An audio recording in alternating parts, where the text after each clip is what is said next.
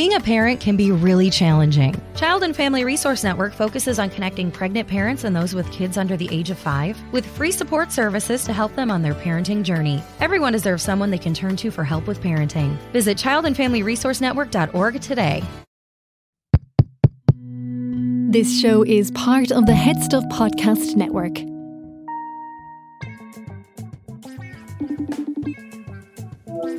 What? Sorry, the sun is shining through the window and it's blinding me. I can barely see my camera because it's summer. Ed, Andrea, is that you in my Zoom room in this summer special fantastical podcast? We're back, baby. For all those listeners out there, Trev was describing the sun. So, guys, we've got. So the assignment we all had was think about 3 summer movies, our favorite summer movies. Bit of an open check, you know.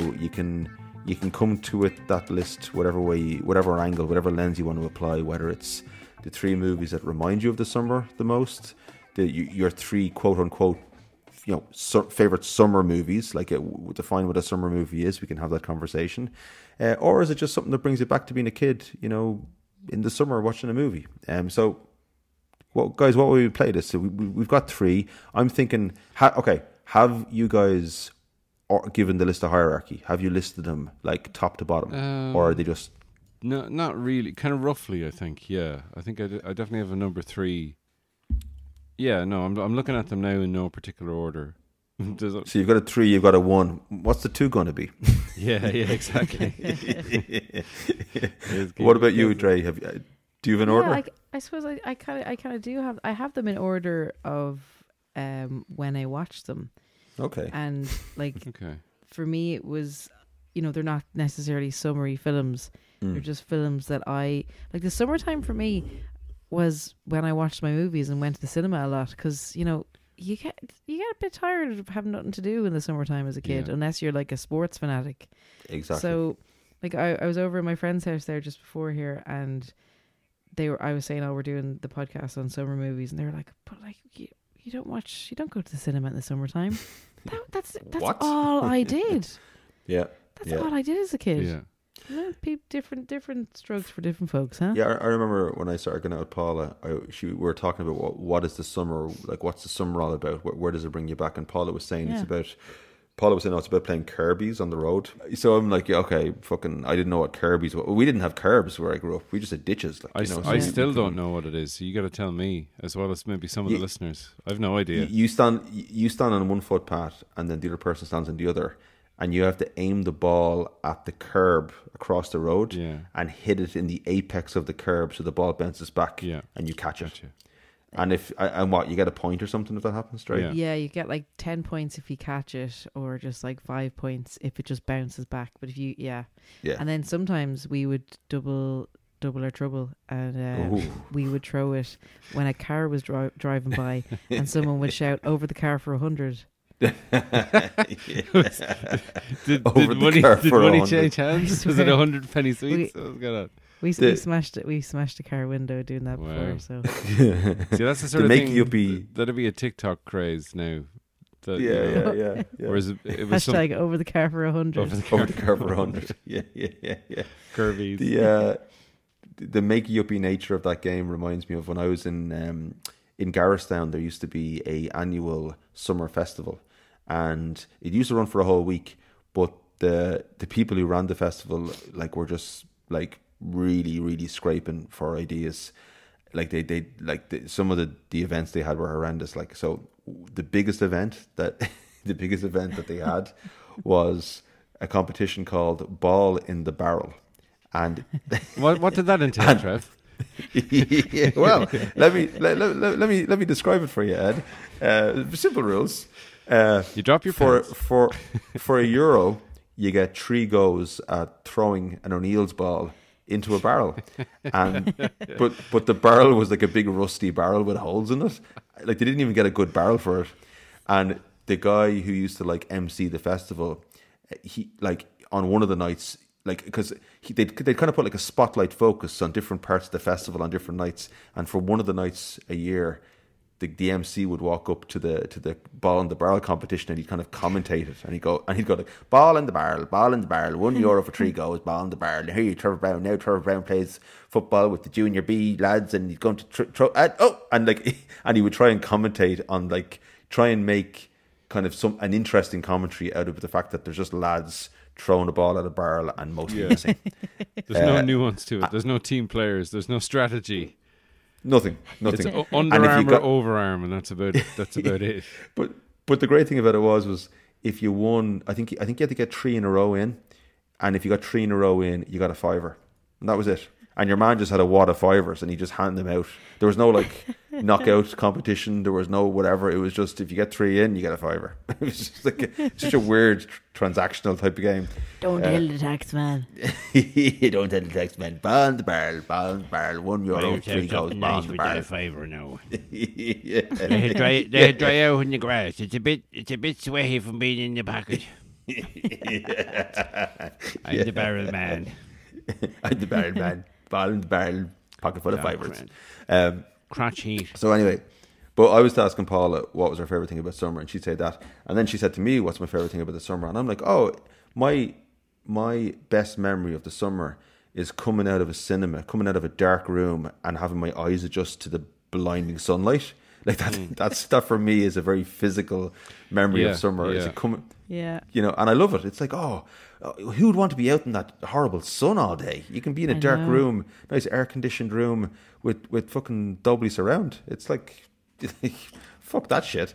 So yeah, I think that's the thing about summer movies in general, and this is it just made me think about that as a thing. I think it was definitely more of a thing when we were younger, and certainly when I was younger, that there was the summer release thing, you know. I mean, it only happened by accident because of Jaws, was it? Or something was... Jaws kicked it off, yeah. Yeah, we talked about that in the Jaws podcast? I don't listen to this podcast. But I don't know if we talked about Jaws defining the blockbuster, but yeah, that's what happened. Yeah, it was delayed, and then they put it out in the summer, and then all of a sudden it was like, oh, I guess the summer is the time for people... Because again, in countries where the weather is reliable and the summers are warm, people would go into the cinema for a bit of air conditioning. Yeah, to cool down. Cool down for a couple of hours. Or I suppose our summers, we just go in to escape from the rain. So that's kind of how I remember summer movie watching experiences. And 2 of my 3 are I think 2 of them I did watch in the cinema, although one of them I think I was probably too young to watch. But it influenced me for the entire summer. I thought I was this character from this movie. But okay, well look, hey, I've got the cushy perspective of the host. I'm going to point my finger here. I'm going to pass the conch. It was your idea, Ed, so I'm going to pass the conch over to you to kick this off with number 3. Well, I think my number 3 is a movie that not a lot of people have probably seen, and it's something that I don't remember because I. Okay. but what I do remember about it is, for me, like summer movie watching was again, it was about going to the cinema. We had a 1-screen cinema in our hometown where the rats got in for free to watch whatever they wanted. It was a bit of a dump, but also on my birthday in May, which is summer, keeping it in topic, I would go into the local video store, which was not an Extravision because they hadn't been invented yet. This is pre-Extravision, and I'd go in, and because it was my birthday, I would get a free video rental, and also because it was like I was probably about 10 or 11, so it would have been like 1987 or 1988, and it was all VHS videos. So there was no internet, there was no trailers. You literally had the front of the video, the poster, which were always like amazingly done, painted. And I actually picked this movie because the front of it looked so cool, and then the description of the back of it was like, "Wow, you'd be an idiot not to watch this, little boy." Yeah. And it was a movie called Ed Salmon. Exactly. Wow, Very below the line marketing. they printed my Ahead name of its on time. it. But it's a movie called The Dirt Bike Kid. And it's about never heard of it. It's about a boy who gets a dirt bike that can fly, and he also has to defeat like the local business people who are trying to tear down the rec center or something like that. It's some kind of stupid plot. So I watched the trailer for it and had this weird, oh yeah, I think I remember watching this, but I think it was on in the background. But that just it just reminded me of, I have a really specific memory of the Dirt Bike Kid. It had like a lovely painted, like Drew Struzman style, that classic artist who did all this Indiana Jones and did some Star Wars stuff, did a lot of Spielberg stuff. But that classic kind of, it's like your I'm man. looking at the cover of it here, Ed, and it looks like Tintin on a bike. Yeah, and I think that's the guy from A Christmas Story. Oh yeah, I was going to say, I'm trying to think of his name. Yeah. Yeah. I've never seen A Christmas Story. Because Peter Billingsley is the name of the the actor who is. I've never seen A Christmas Story either, but it's like it was billed in the trailer. It's like starring Peter Billingsley. He was like a big deal there for about 9 months probably. Yeah. But I think I and it's one of these. It's like 90 minutes long. It's just a terrible. It's like a weird Jack and the Beanstalk kind of thing. He's literally, his mum sends him off to buy groceries, and he puts his hand on this dirt bike which has supercharged magic powers. And it's just, it's like Herbie's Goes Wild, but with a dirt bike. It's one of those things where it was kind of twee and cool, and sort of alluring to preteen boys like me if vehicles became possessed and had a mind of their own. It's not particularly a summer movie. It's out of all the times where I would have gotten, a free video, or I would have spent a lot of time in that video shop just looking at video covers and looking at the back of it.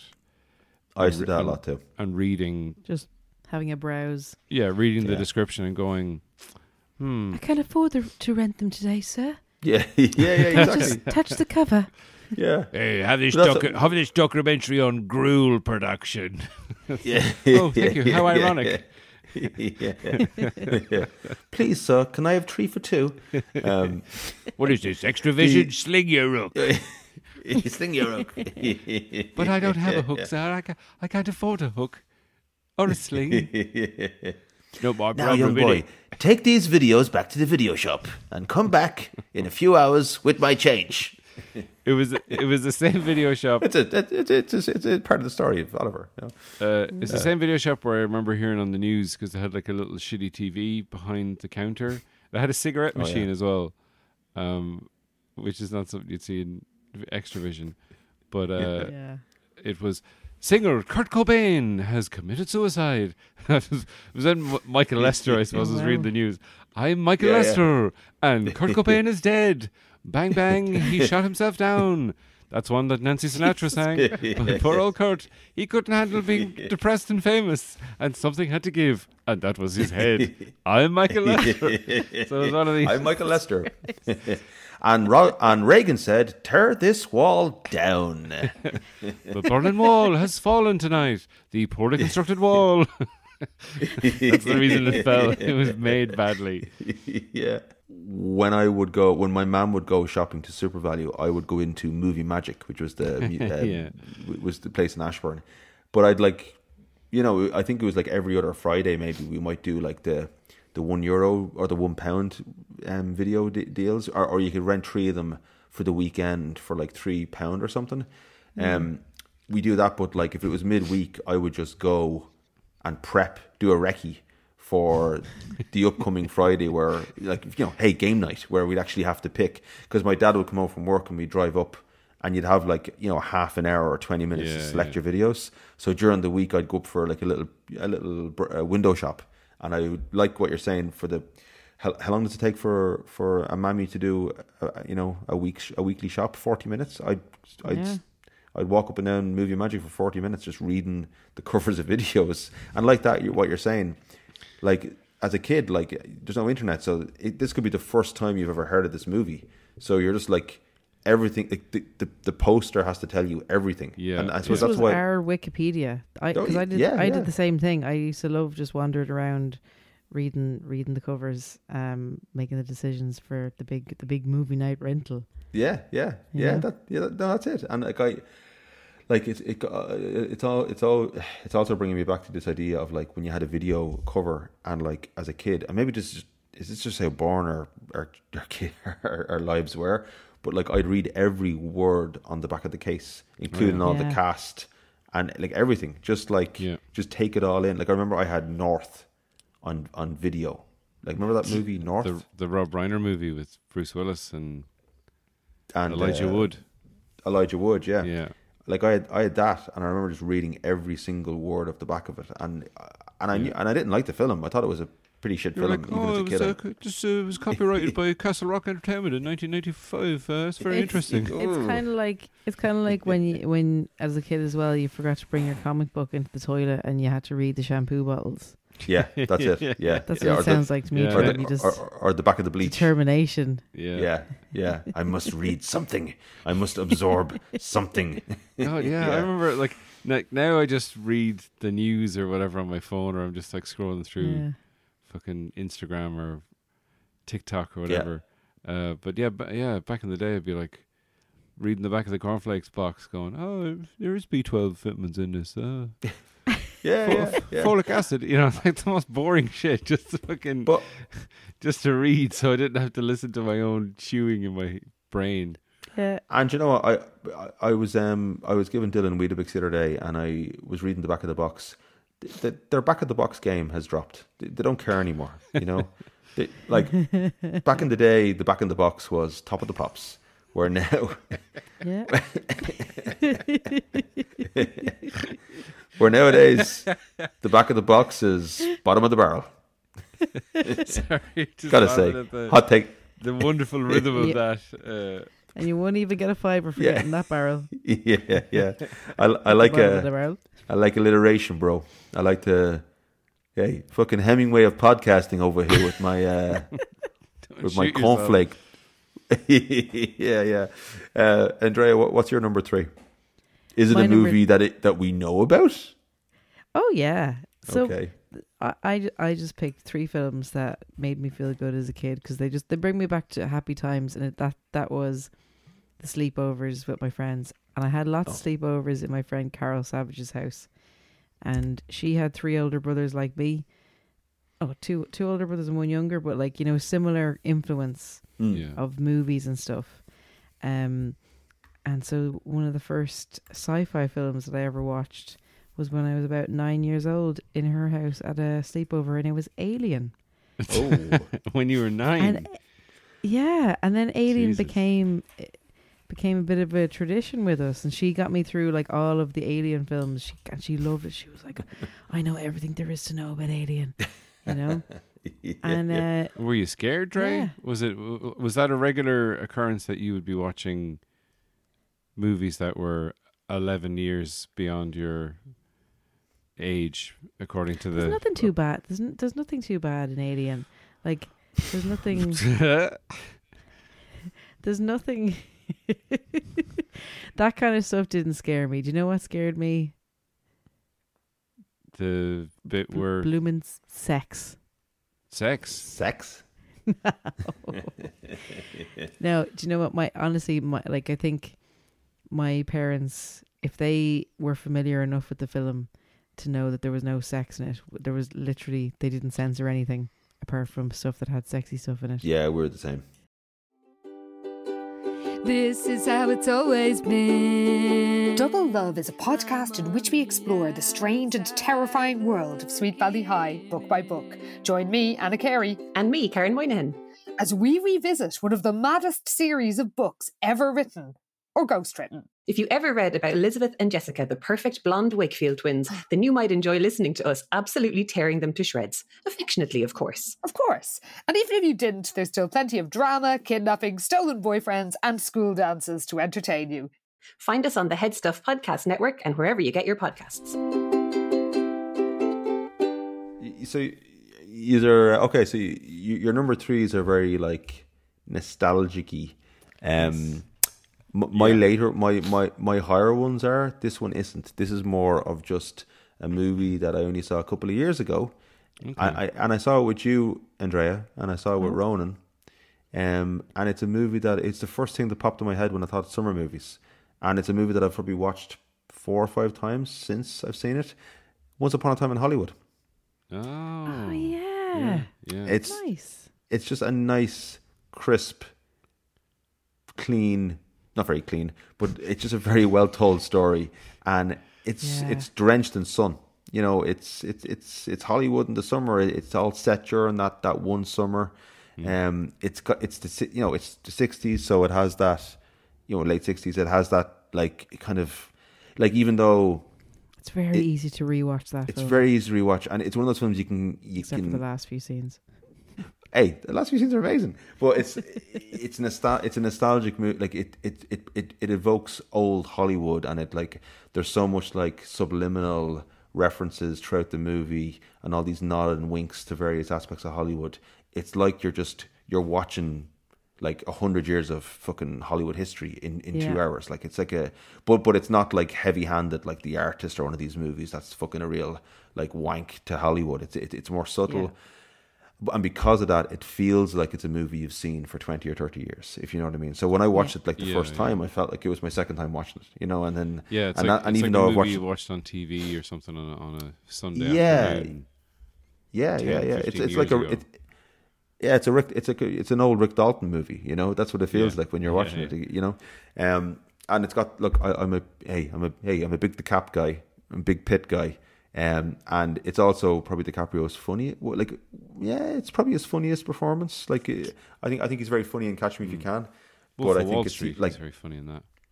He is, but there's something very pathetic about him in Once Upon a Time in Hollywood. Like the scene when when he can't get the scene right, and he's doing a bit of like quote unquote improv in the van, and he's talking to himself in the mirror. Like all that stuff's very funny. And then the end, if you're in it for the Tarantino violent payoff at the end, you get a bit of that at the end as well. And I do like it. I do enjoy the last 10 minutes. Some people think it's too violent, but it's a fucking Tarantino movie. Like, what are you expecting? Fucking free lollipops being handed out at the end of the movie? It's a fucking Tarantino movie. Well, I mean, like the actual Manson murders, they were pretty violent.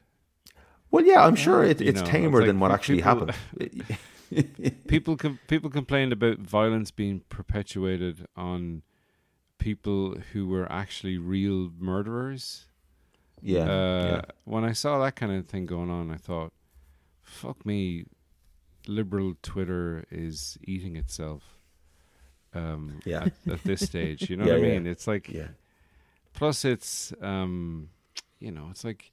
I'm totally on board with the whole movie violence is fun. It's like it's a dream for me to be horribly murdered in a Western, like to be shot, to be like just riddled with bullets, have loads of squibs going off,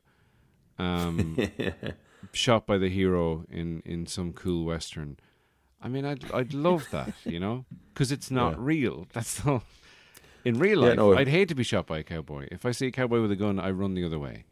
But in a movie, I'd like to die in my sleep. But in real life, I'd like to be dipped into a big pit of melted steel, and I'll put my thumb up as I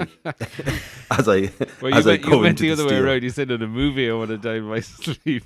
No, that's what I meant. That's what I meant. So in real life you want to be killed. No, in real life I want to be a Terminator and screaming your head off as you put your thumb up before your Medulla oblongata is melted down. Yeah. I go to the movies to enter reality, not escape it, guys. My life is crazy. My movie death would have to be like Thelma and Louise-esque. Oh, whoa. Freeze frame job. Fuck Brad Pitt. Yeah. Oh. Bit of a romance with Brad Pitt and then driving my car off a cliff. Spoiler. Yeah. But he did spend a lot of money looking for buried treasure in his palatial mansion because someone told him that there was buried treasure. Yeah, he spent like a whole summer or something. That was his summer, and now it's going to be a movie. my crazy treasure hunting summer. yeah. Zach Galifianakis in the Brad pits Pitt. with Brad. In the gold pit. In the pit. Oh, searching for millions when you're a millionaire. He's just gonna. It's going to be a Money Pit remake with Brad Pitt. Yeah. Money Pit with 2 T's. Or Money Pit 2: The Search for Brad's Gold. No, that's my favorite fake summer movie. He's going to be in a movie with Will Smith about LA cops. It's called Brad Boys. Hey, you like that? Do you like what I did there? That's good. Yeah. Number 2s. Let's keep this clockwise motion moving. Ed, TikTok, Banana. Number 2. What's your number 2? Number 2 is a movie that we've all heard of because there's been 2 sequels. They're prepping a TV show and a possible 4th movie. Please don't do it, Eddie Murphy. It's Beverly Hills Cop.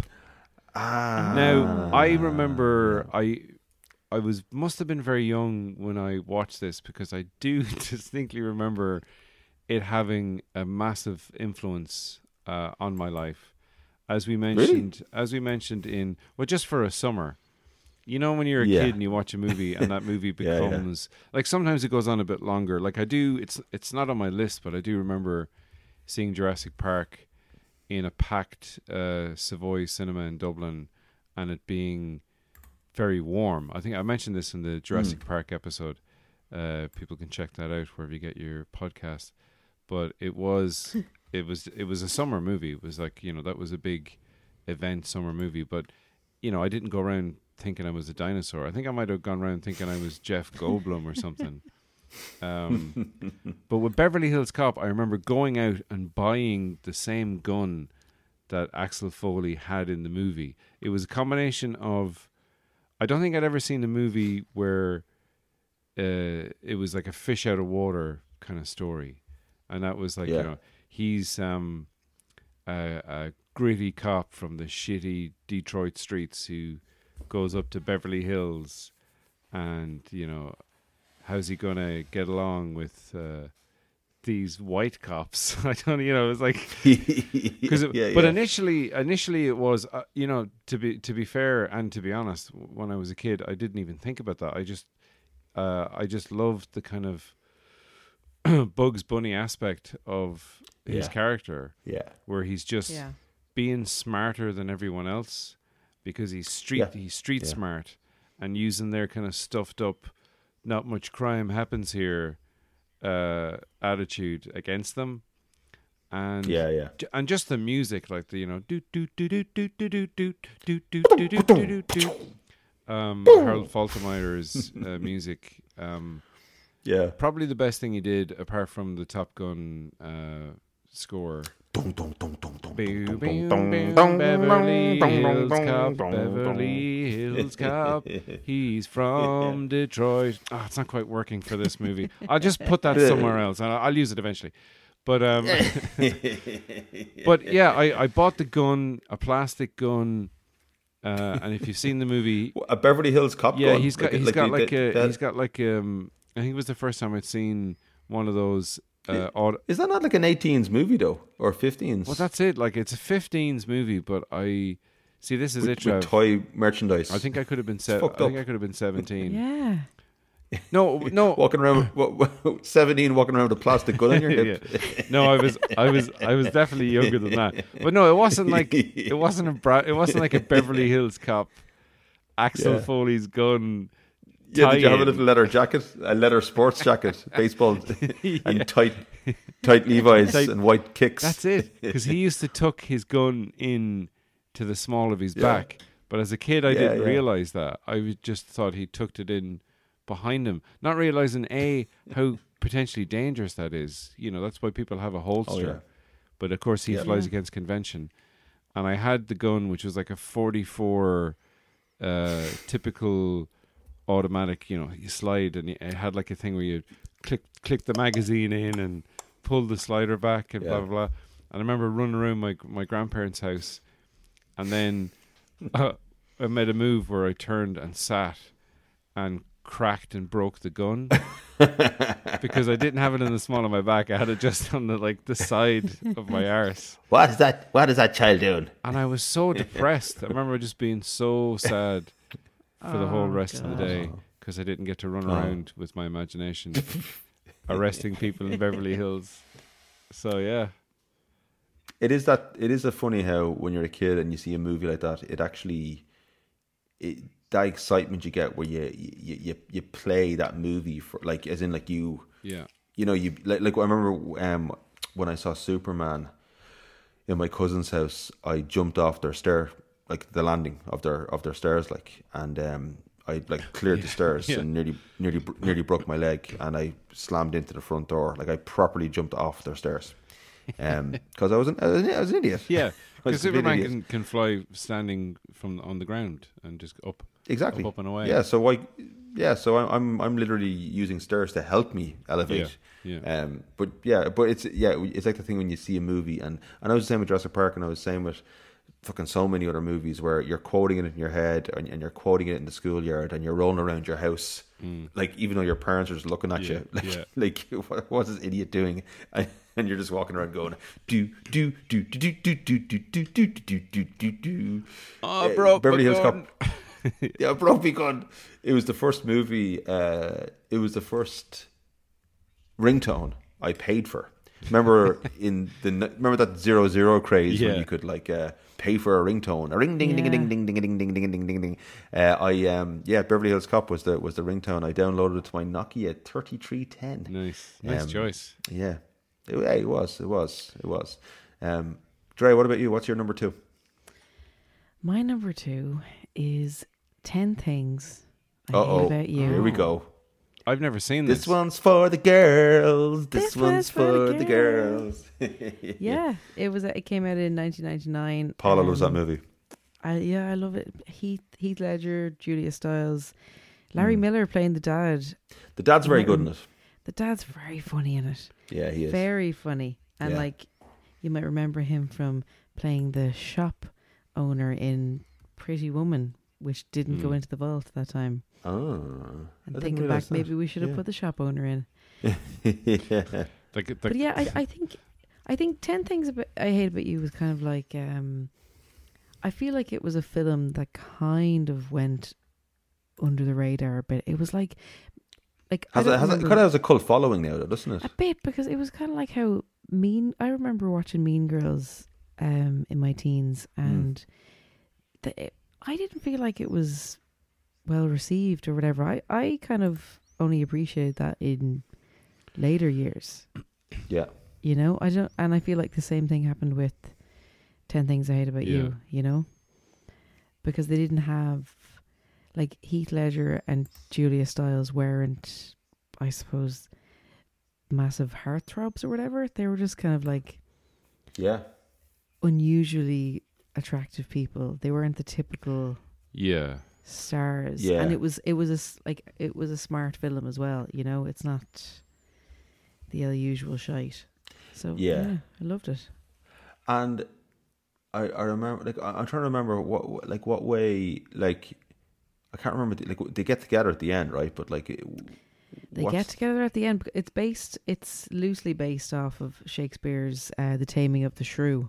Oh, so which that shrew was one crazy shrew. Yeah, I saw that live, The Taming of the Shrew, and the shrew got loose. They trained a shrew for the play, and it just got loose and went wild and like killed 2 people, mauled a small child.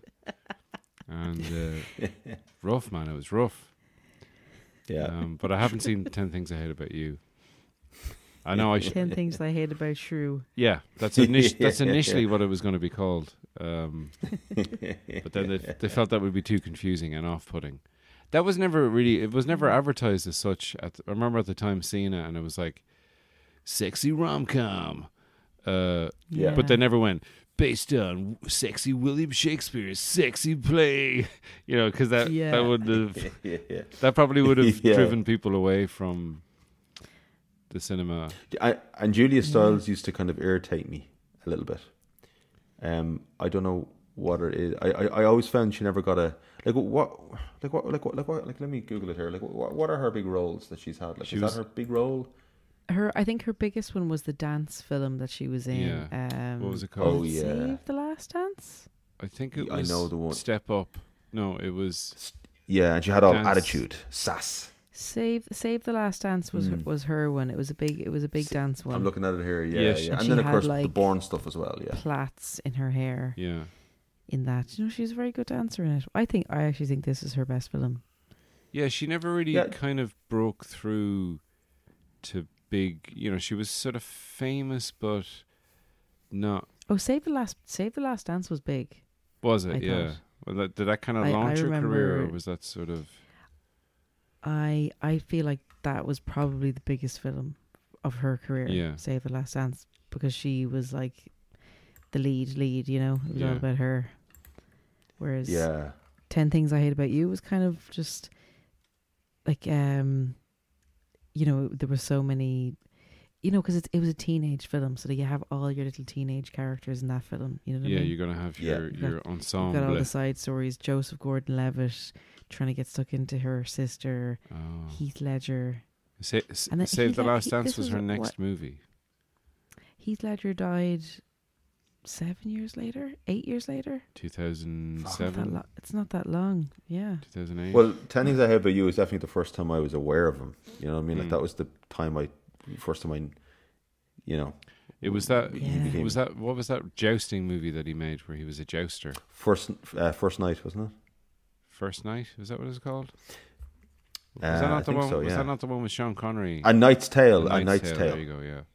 Here's the thing about The Knight's Tale. I went to see. I'm not jousting in this. Shut up. I went to see A Knight's Tale with my friend Mark in the cinema, and I don't know why we went to see it. Yeah, I saw it in the cinema. And it was. Yeah, and Paul Bettany was in it, and hey, I am the annoying English character that likes to talk eloquently, and it had like it was rock and roll, like rock music and stuff, and it took me a while to get it into that kind of mindset. Like now they do it in lots of stuff, like Peaky Blinders. Will have David Bowie and Radiohead and whomever in the soundtrack. Yeah, Tom Waits. Yeah. And it kind of, all right, this is what they're doing. But I was like, what is this? What is going on here? But I remember, I do remember going, that Heath Ledger, he's going places. Yeah. Until he dies tragically young. He's going places. Yeah. But yeah, he has and I actually, charisma. I had The Dark Knight on my list, and I took it off because I saw that 5 times in the cinema over the summer of whenever it was out. Was it 2007 or something, or 2008? Yeah.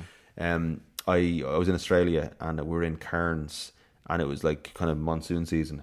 I went to see The Dark Knight, and we fucking loved it. And then we went like every day for like a week. We just kept going to see it because we had nothing to do in Cairns. Yeah. And then when Paula came over, I went to. It was in the IMAX, and brought her to the IMAX. So and it kind of like Iron Man was out the same year, and Iron Man and The Dark Knight. It was like I thought Iron Man was great, crack and fun, but then I saw The Dark Knight, and I'm like, oh, that's what a comic book is meant to look like in a movie. Yeah. But hey, I'm not going to talk about it because I fucking took it off my list for a much worse movie. So I don't know why I'm gonna. So on that, I mean, the Dirt Bike Kid is really bad. It's just it reminds me of summer. Is why I picked it. So you can. Well.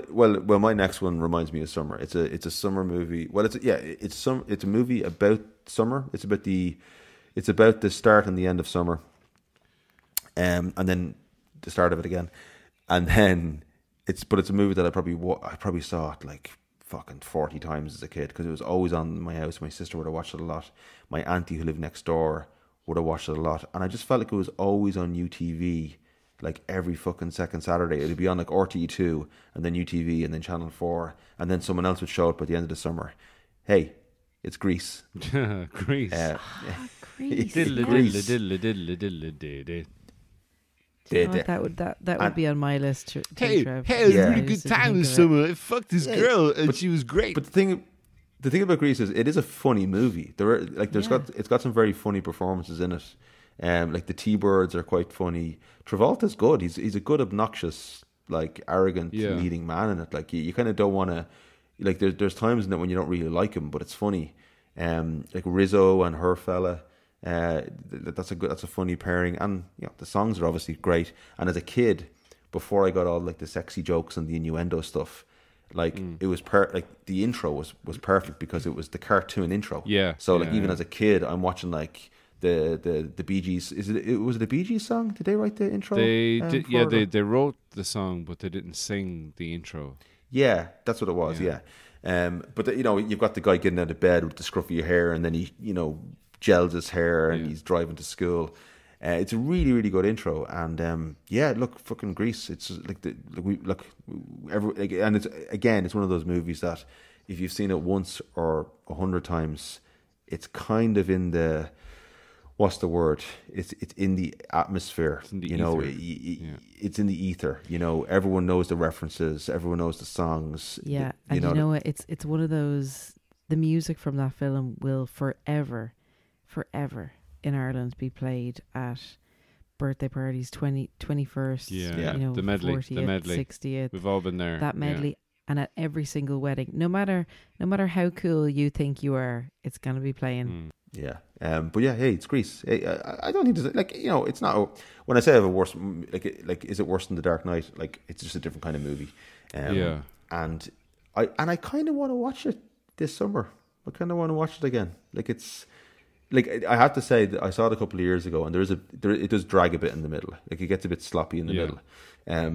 But no, like it's good. And as a kid, for some weird reason, like when I was like 10, like if anyone asked me what my favorite song was, I'd always say Beauty School Dropout. The most well-known song in the soundtrack. Literally, and I used to think like, God, like what part could I play as a kind of Irish, like very, very normal looking fella, like nothing special about you. Like, I can't be like any of the, the real cool slick guys. And I'd be thinking I could be that guy. Like that's a role I could play. The sleazy, kind of smarmy game show host. Yeah, and it's a one and done. Yeah, it's like you don't have to be too famous to get it. Like you could just win that part, even if you're like it helps if you're famous, but you could just get that part. Like if they remade Grease now, they would give that part to someone pretty famous who just have to show up for a day or 2 days to shoot that sequence. Yeah. It's like the Steve Martin in Little Shop of Horrors part. It's like actually, although he's more of a part. He is more of a part. It's a sort of a I mean, he's got 2 or 3 scenes. But he's got one song effectively. Yeah. But did you know, Trev, that my older brother Julian, who you both know, who probably listens to the podcast, hi Jules. He played Danny Zuko in the school production of Grease. Way. And I remember at the end, he was wearing a suit because he had to. He was like, "I'm showing Sandy how much I've changed in my guy." Wow. He didn't do the John Travolta impression, and he was wearing like one of the teacher's suits, and his fly was wide open. For the performance I went to see, but the guy who did the Beauty School Dropout, I felt so bad for him because he was. Now there was another one of the players. He was one of the T-Birds whose voice hadn't broken, and this would have been 17-year-olds, 16, 17-year-olds playing this. Yeah, his voice hadn't broken, but he wasn't as embarrassing. He had a song which wasn't as embarrassing as the guy who did Beauty School Dropout, who just, again, he had the one song, but he hit the wrong note Oh, at the beginning of the ouch. song, and it was just like cats being dragged through a ditch, kind of. Your story's sad to tell. A teenage ne'er-do well. Oh, it's just everyone. You can just feel the whole room cringing in unison for this poor chap. Yeah, we never did Grease. I don't think in my school. We did the Grease remix in like primary school as like at a Christmas it was like you do the nativity play and then you just do like 50 songs back to back, and in the middle of it all we just did and I remember we're all dressed with our tea towels and our fucking Bethlehem outfits, and we're there with our hands doing ramadama dama dama dama da ding dee dong forever together, like shoo up up doo boo boo boo. Just like Jesus would have wanted. Yeah, it's so Irish. Like, it's just some teacher was like, "No, that'd be lovely. Now we do a bit of a Grease mega mix after we get the baby born. We'll have a Grease mega mix for all the parents for an old clap." So there it is, number 2, Grease. Have we all done number 2? We've all done number 2. Have we all squeezed the number 2s out of us? Yeah. So are we ready to go? Are we ready to go for a communal PP and get those number 1s out? Yeah. And now, when we pick our number 1s, do our number 1s. Do we compete for our number 1s to go into the vault, or are we competing to have a full episode on these number 1s? We could do. Ooh. I think I've got a very good candidate for summer movie and potential CineStream episode. And my number 1 is go for it. A movie that I did watch in the cinema during the summer. I remember coming out of the cinema, we must have went to see a matinee of it on a Saturday, and I was like, all right, I'm so jazzed up for adventure and fun times, because I just watched The Goonies. Oh, yeah. Now, I have watched The Goonies since, and I don't want to spoil any potential future episode we might do, but some of it holds up, some of it doesn't. One of the things that I was shocked at, and I suppose it's because we're in a sort of a hand-holding, safe space, kind of woke pussy culture nowadays, that the beginning of the movie is like there's like a fake hanging. Like one of the bad guys has pretended to hang himself. Which is an amazing thing to have the opening of what is essentially a film for children, and they're accompanying adults. I was like, wow. But then there's like, the Fratellis are literally trying to murder a bunch of children, and you have a deformed, abused, grown-up monster child in sloth and whatnot. Like, there's loads of stuff in it that should not fucking work at all, but it just has the tone.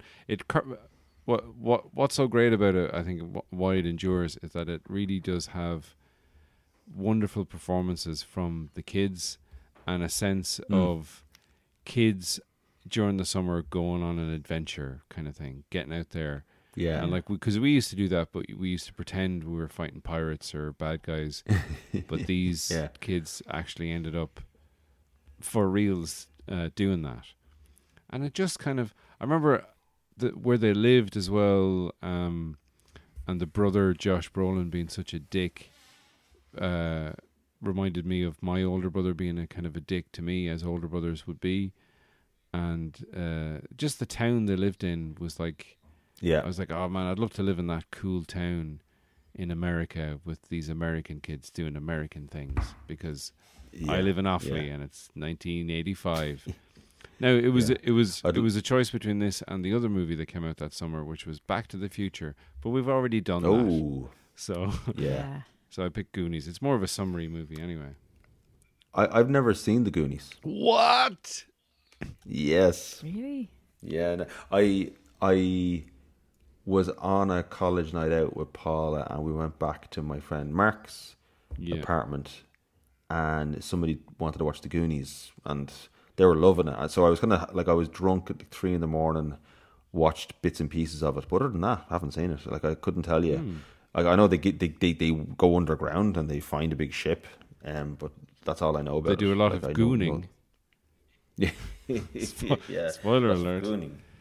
Well, maybe Like, maybe it is a candidate for a future episode then. Definitely, I think it was actually a film that kind of freaked me out as a kid, so I wouldn't mind watching it again. I haven't seen it since I was a child. Dre, what's your number one? What's your number one? My number one summertime flick is a slasher movie. Ooh. Originally called Scary Movie, but then they retitled it Scream. Oh, that's a good shout, Trey. The first Scream where they kill off. On all the posters they had Drew Barrymore as like the face of Scream, and then she dies in the first 12 minutes. Clever, bro. Which was mental. Very psycho of Wes Craven to do that. Yeah. And like I didn't see it. Obviously, it came out in '96, so I was only 7 when that. So I saw it around 2000, 2001 when I was like 11 or 12, and I remember we rented it out for a sleepover in one of my friends' houses, and Jesus, we were terrified. It was still something that terrified us for years after. Like, we'd watch it in the summertime, and at Halloween, there was a lad one year who wore that mask, like a grown-up teenager, you know, like this guy was like 16, 17, and he climbed up one of the trees and just like sat in the tree while the kids were doing their trick-or-treating, and then he just jumped down and chased us. And that's when I thought I was going to die as a child. But I also loved the thrill of it. Like, I knew in my heart of hearts that this kid wasn't going to kill us. Yeah. It was some fright. Hey, and, it was a wild ride. Yeah, that was the first slasher movie I suppose I saw. Like, I think I had seen bits of like Nightmare on Elm Street and stuff as a kid, but never the full one. And I had seen bits of It the Clown, but I didn't see the full It until I was about 12. That was the summer of horror movies.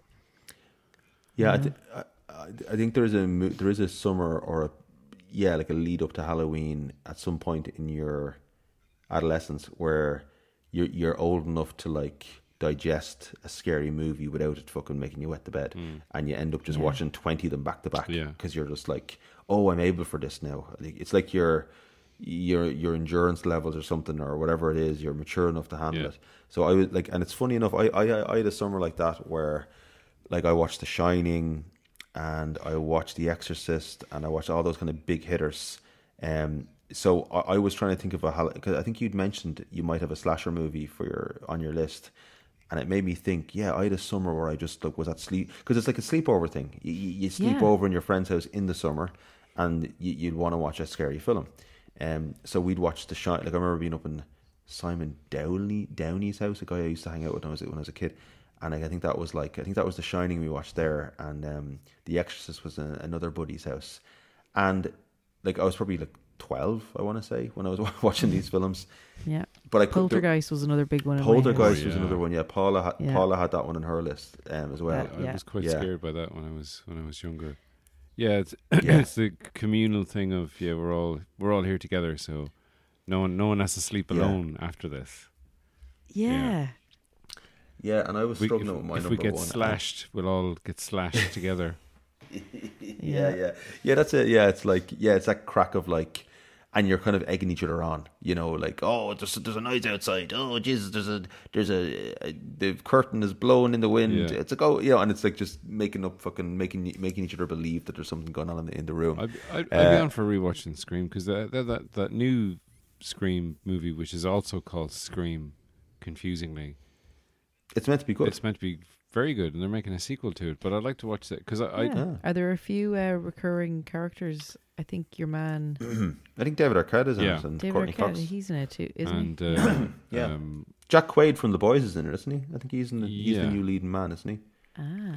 But yeah, the original Scream, I saw it in the cinema, and I remember thinking, I was, just 17, if you know what I mean.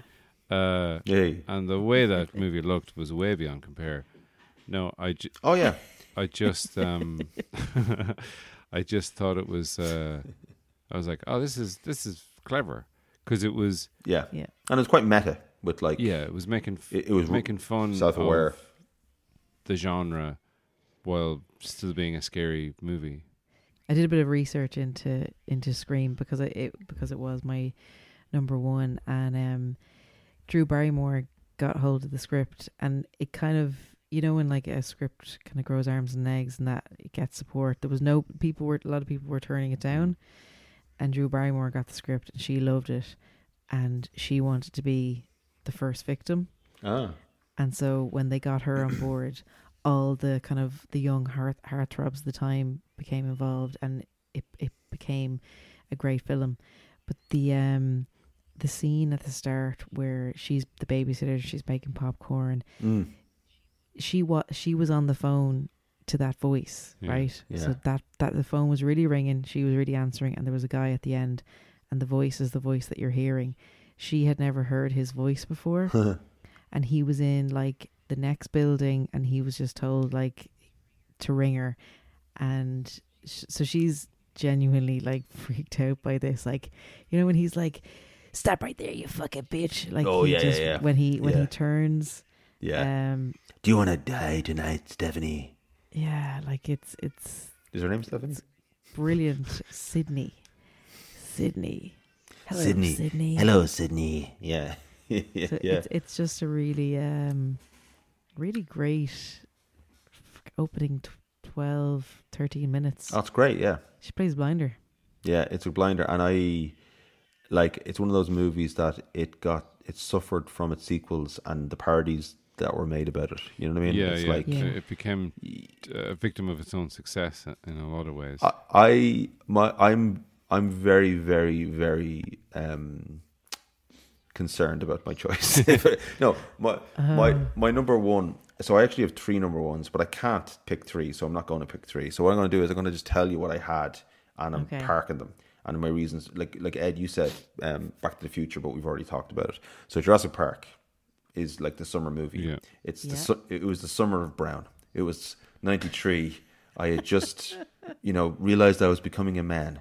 Took you that long, huh? It took me 8 years to realize it. Yeah, I was like, oh, okay, this isn't just a finger growing out of my abdomen. And I went to see it in the cinema in the Janelle. I talked about it on the last podcast, but it was such a hot day when I went to see it, and it was just, I remember going from the light and the brightness of, and again, when you're a kid, you go to the cinema during the day, you don't go at nighttime, so it's always bright when you go to the cinema. So in the summer, it's like midday when you're going, so it's particularly bright, and I always remember that. So for me, summer movie is always going to be Jurassic Park. And then the other one I had, but we already did another podcast about it, was Independence Day, and that was a big summer movie, and that was like, reminds me, and all these, funnily enough, all these number ones are movies that I saw with my parents. So like there's a time when you stopped going to see movies with your parents, and now you realize that I'd probably never go and see a movie with my parents again. I probably won't. No, there's a choice I can make there. I could go and see, but like just, but just, I'm choosing not to. I'm choosing not to. Yeah, no, but I mean, like, choice that I'm making. But what I mean with that is like, just like the odds, the probability of going again would be, unless we specifically made a big arrangement to go. But you're just busy with stuff. But one of the last movies I'd probably seen as a kid with my parents was Godzilla, the 1998 Roland Emmerich flop. Emmerich with fucking Matthew Broderick and John Reno, and I actually loved it when I was a kid. I thought it was just fun. I thought it was good crack. I know it wasn't very well reviewed, and it was like, I even remember, like, I would have been like, I don't know, 12 or something, and so I was at an age where I used to read the Herald. Yeah, like my dad would read the horse racing at the back, and I used to pull out on a Thursday night. You'd have the movie section, and I remember it got like a 2-star review, and your man just ripped it apart, and I was like, but this is a movie about a dinosaur running through like New York. How can you give that a bad review? What's wrong with this guy? And but I went to see it when I was on my holidays, and it was probably one of the last holidays I went with my parents in Ireland, and it was piss and rain all fucking week, and it was one of those like the cinema was wedged, and it was like, I don't know, I can't remember where we went to see it like specifically, but it was a cinema that was laid out like the Savoy in Dublin. It was like a big wide room, and I just remember the smell of like, do you know when it's piss and rain but warm and humid? Yeah. So there's a stench in the room of like sweat and rain and damp and like snots. The room just smells like snots. Maybe it's my snots. That smell is a very specific smell to me of like getting caught in the rain on your lunch break in school. Yes, everyone's smelling the same. Everyone's smelling the same. That like wet uniform. Yeah, wet because uniform. It was like polyester and wool, and it just really, it was like expanding and contracting at the same time. Yeah. No, so that's it. So I remember just sitting in my wet jacket in the cinema with my jeans like just stuck to me with the rain, and watching this movie, and like this fucking cinema loved it. Like it's great. Like it's good crack. Hank Azaria is in it. Roland Emmerich. Like, say what you want about him, but he's a terrible filmmaker. He's a terrible. Yeah. Okay, point taken. Yeah, but as a kid, as a 12-year-old going to see, like, it's right up your alley at that age. You know, it's like, it's just a load of buildings getting blown up. It's got dinosaurs, lizards. I thought Matthew Broderick was pretty good in it. I thought Jean Reno was pretty good in it. And I like the end of it where it kind of turns into Jurassic Park at the end, where it's like a lot of like small Godzillas that look like raptors running around the building. It's extremely cynical attempt to make it like Jurassic Park. Yeah, exactly. Yeah. Now look, I wouldn't fucking put this anywhere near the vault, or I wouldn't even fucking give it an episode to talk about it unless everybody wanted to do it. But it's more nostalgia. I give the soundtrack an episode. Come with the me. The soundtrack. Dun. Yeah.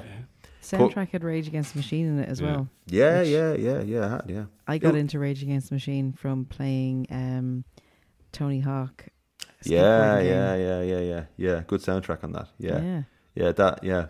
But look, they pushed it. Like, that's the thing. Like, it had all the hallmarks of a blockbuster. Yeah. You know, it had like the whole package that the Hollywood machine was all like, all these ducks in a row going in the one direction. The music, the Rage Against the Machine, the P. Diddy song, the fucking they did the whole global press tour. I remember Jean Reno, just like this guy who's like, you wouldn't, as a 12-year-old, you wouldn't know who the fuck Jean Reno was, but like suddenly you're seeing him on every magazine and every like entertainment with Lorraine Keane on TV3 talking about Jean Reno in a lizard movie. It's the summer of Reno. So, yeah. The summer of Reno, all the way to Reno. That's what it says in the history books. Yeah, but look, I've got some honourable mentions here. I've got The Graduate, which is a film that I watch every summer, and it probably should be number one on my list. I don't know why the fuck I picked Godzilla. I'm more thinking of like my childhood and nostalgia, and that's kind of overruling me. But The Graduate is one of my favourite movies, and I watched it recently with Paula. She hadn't seen it.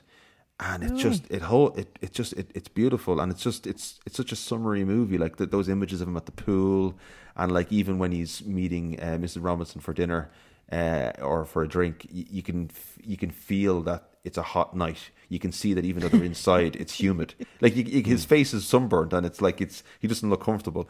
So it's very summery. It's a very summery movie. But I got what else do I have? I got Catch Me If You Can, Stand By Me. Stand By Me was on my long list as well. I thought about that too. It's very much. It's kind of like a sad Goonies. It's like a very sad Goonies. Yeah. Fried green tomatoes, Trev. That was also be on my. Oh yeah, it's a good one. And what's the other one? Well, Jaws is a big one. Jaws. Oh God. Jaws is a big summer. Jaws is a big. Yeah, I mean that's that's the quintessential. The granddaddy of if you don't mind summer movies. If you don't mind the pun, the quintessential. Ooh, hey, nice. Yeah, you like a pun? I got the stat. I had another one that I was going to pick as a movie that reminds me of not any summer that I've had, but Do the Right Thing, a Spike Lee movie, which is set over like a hot summer and everyone's kind of going crazy because the heat and whatever. And now I haven't watched that movie in a long time, but I remember it being it's very enjoyable. It's got a really downbeat ending, and it kind of has to. I think that's one of the reasons I haven't revisited it in a while, because I know that ending is coming and I don't want to experience it. I'm having fun here. I don't want this really depressing ending that seems inevitable and possibly more makes more sense now than it did then almost. But he weirdly enough he did another Summer of Sam about the serial killer in 1977 in New York City, which is this big ensemble movie that he did that's kind of great. No, it's maybe not talked about as much as these other movies, but what's it called? It's called Summer of Sam. Oh, it's I've heard the name, but haven't. It's I think Andrea's googling it right now. Tell me who the serial killer is. I can't remember the name of it. It's the guy who a dog told him to kill people. Basically, his dog was talking to him, and then people were David Berkowitz, and people were getting. People wouldn't leave their homes, and it was like a really hot summer, and it's about this group of friends, and like one of the friends thinks that one of the other friends is the serial killer, and it's very much, it's kind of like it's edited in a really non-typical. It's edited like it's an Oliver Stone movie or something. It's like kind of very kind of manic and whatever, but that's a literal summer movie with summer in the title. Well, speaking of summer movies, I had Dirty Harry. Not summer movies, the killer movies, serial killer. I had Dirty Harry, because that feels like it's kind of over a hot summer in San Fran, you know. Those hot summer nights. I got a Zodiac, based on the Zodiac. Paula told me not to finish the podcast without mentioning My Girl and Dirty Dancing, and forgetting Sarah Marshall. Talked about that, Yeah. Forgetting Sarah Marshall.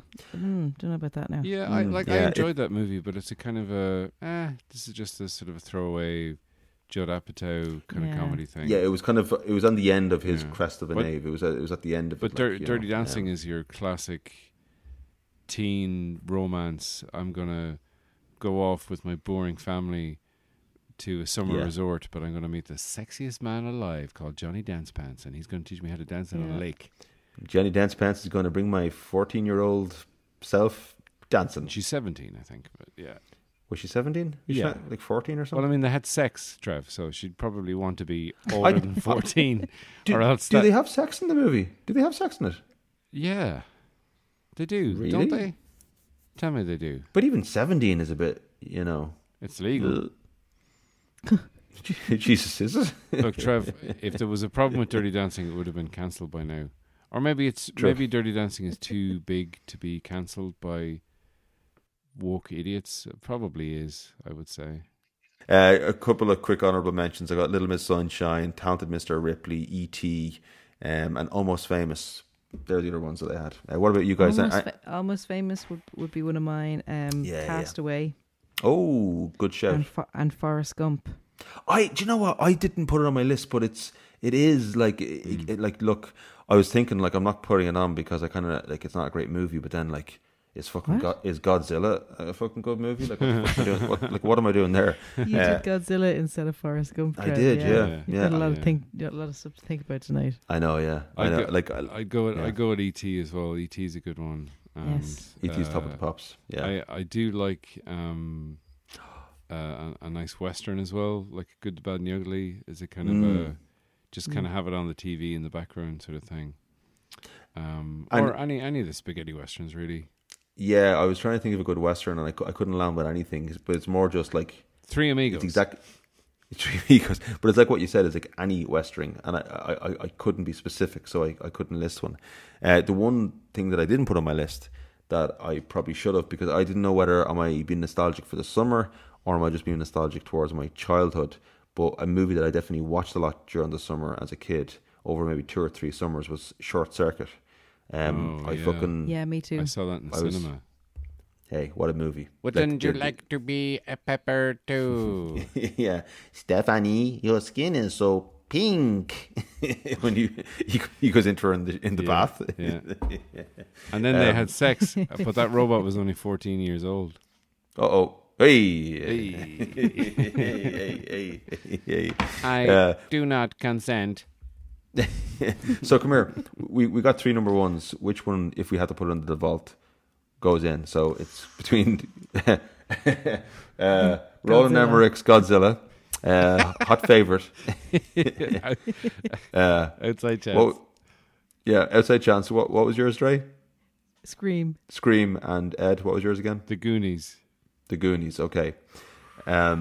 Usually I do a casting vote. I'll kick it off to get things controversial. I'm going to say Godzilla. No, I'm going to say I'm going to put Scream. If I had to put the 3, it's I haven't seen The Goonies, so it kind of eliminates that. And Godzilla is a terrible movie. You can't vote for your own one because it's so bad. You can't vote for mine because I haven't seen the other. So literally the only vote you have is Scream. Yeah. The host of the podcast, everybody. Yeah. So by default, because I've seen that movie and it's not a horrendous movie, I will vote Scream. Dre, I'm assuming you might say Scream. So Ed, I'll let you. I'll let you have the casting I'll vote Scream here. as well. We all scream for Scream. We all scream. You scream, we scream, we all scream. I was actually going to vote for the Goonies, so okay. Joke's on you, Ed. Well, look, there you go. Wes Craven's Scream-oramic movie is in the vault, by default. And that's it. That's summer wrapped up. We will do an episode on that in the future. Wipe out. You get some big scream mask, get a big knife and kill some sexy. Wes Craven. I love Wes Craven. Okay, guys. See you later. Thanks, guys. See you. Bye, Trev. Bye, Ed. Hey, and don't forget to wear that SPF. It's very hot out there. Get yourself into a nice cinema. Stay out of the heat and wrap that lad up.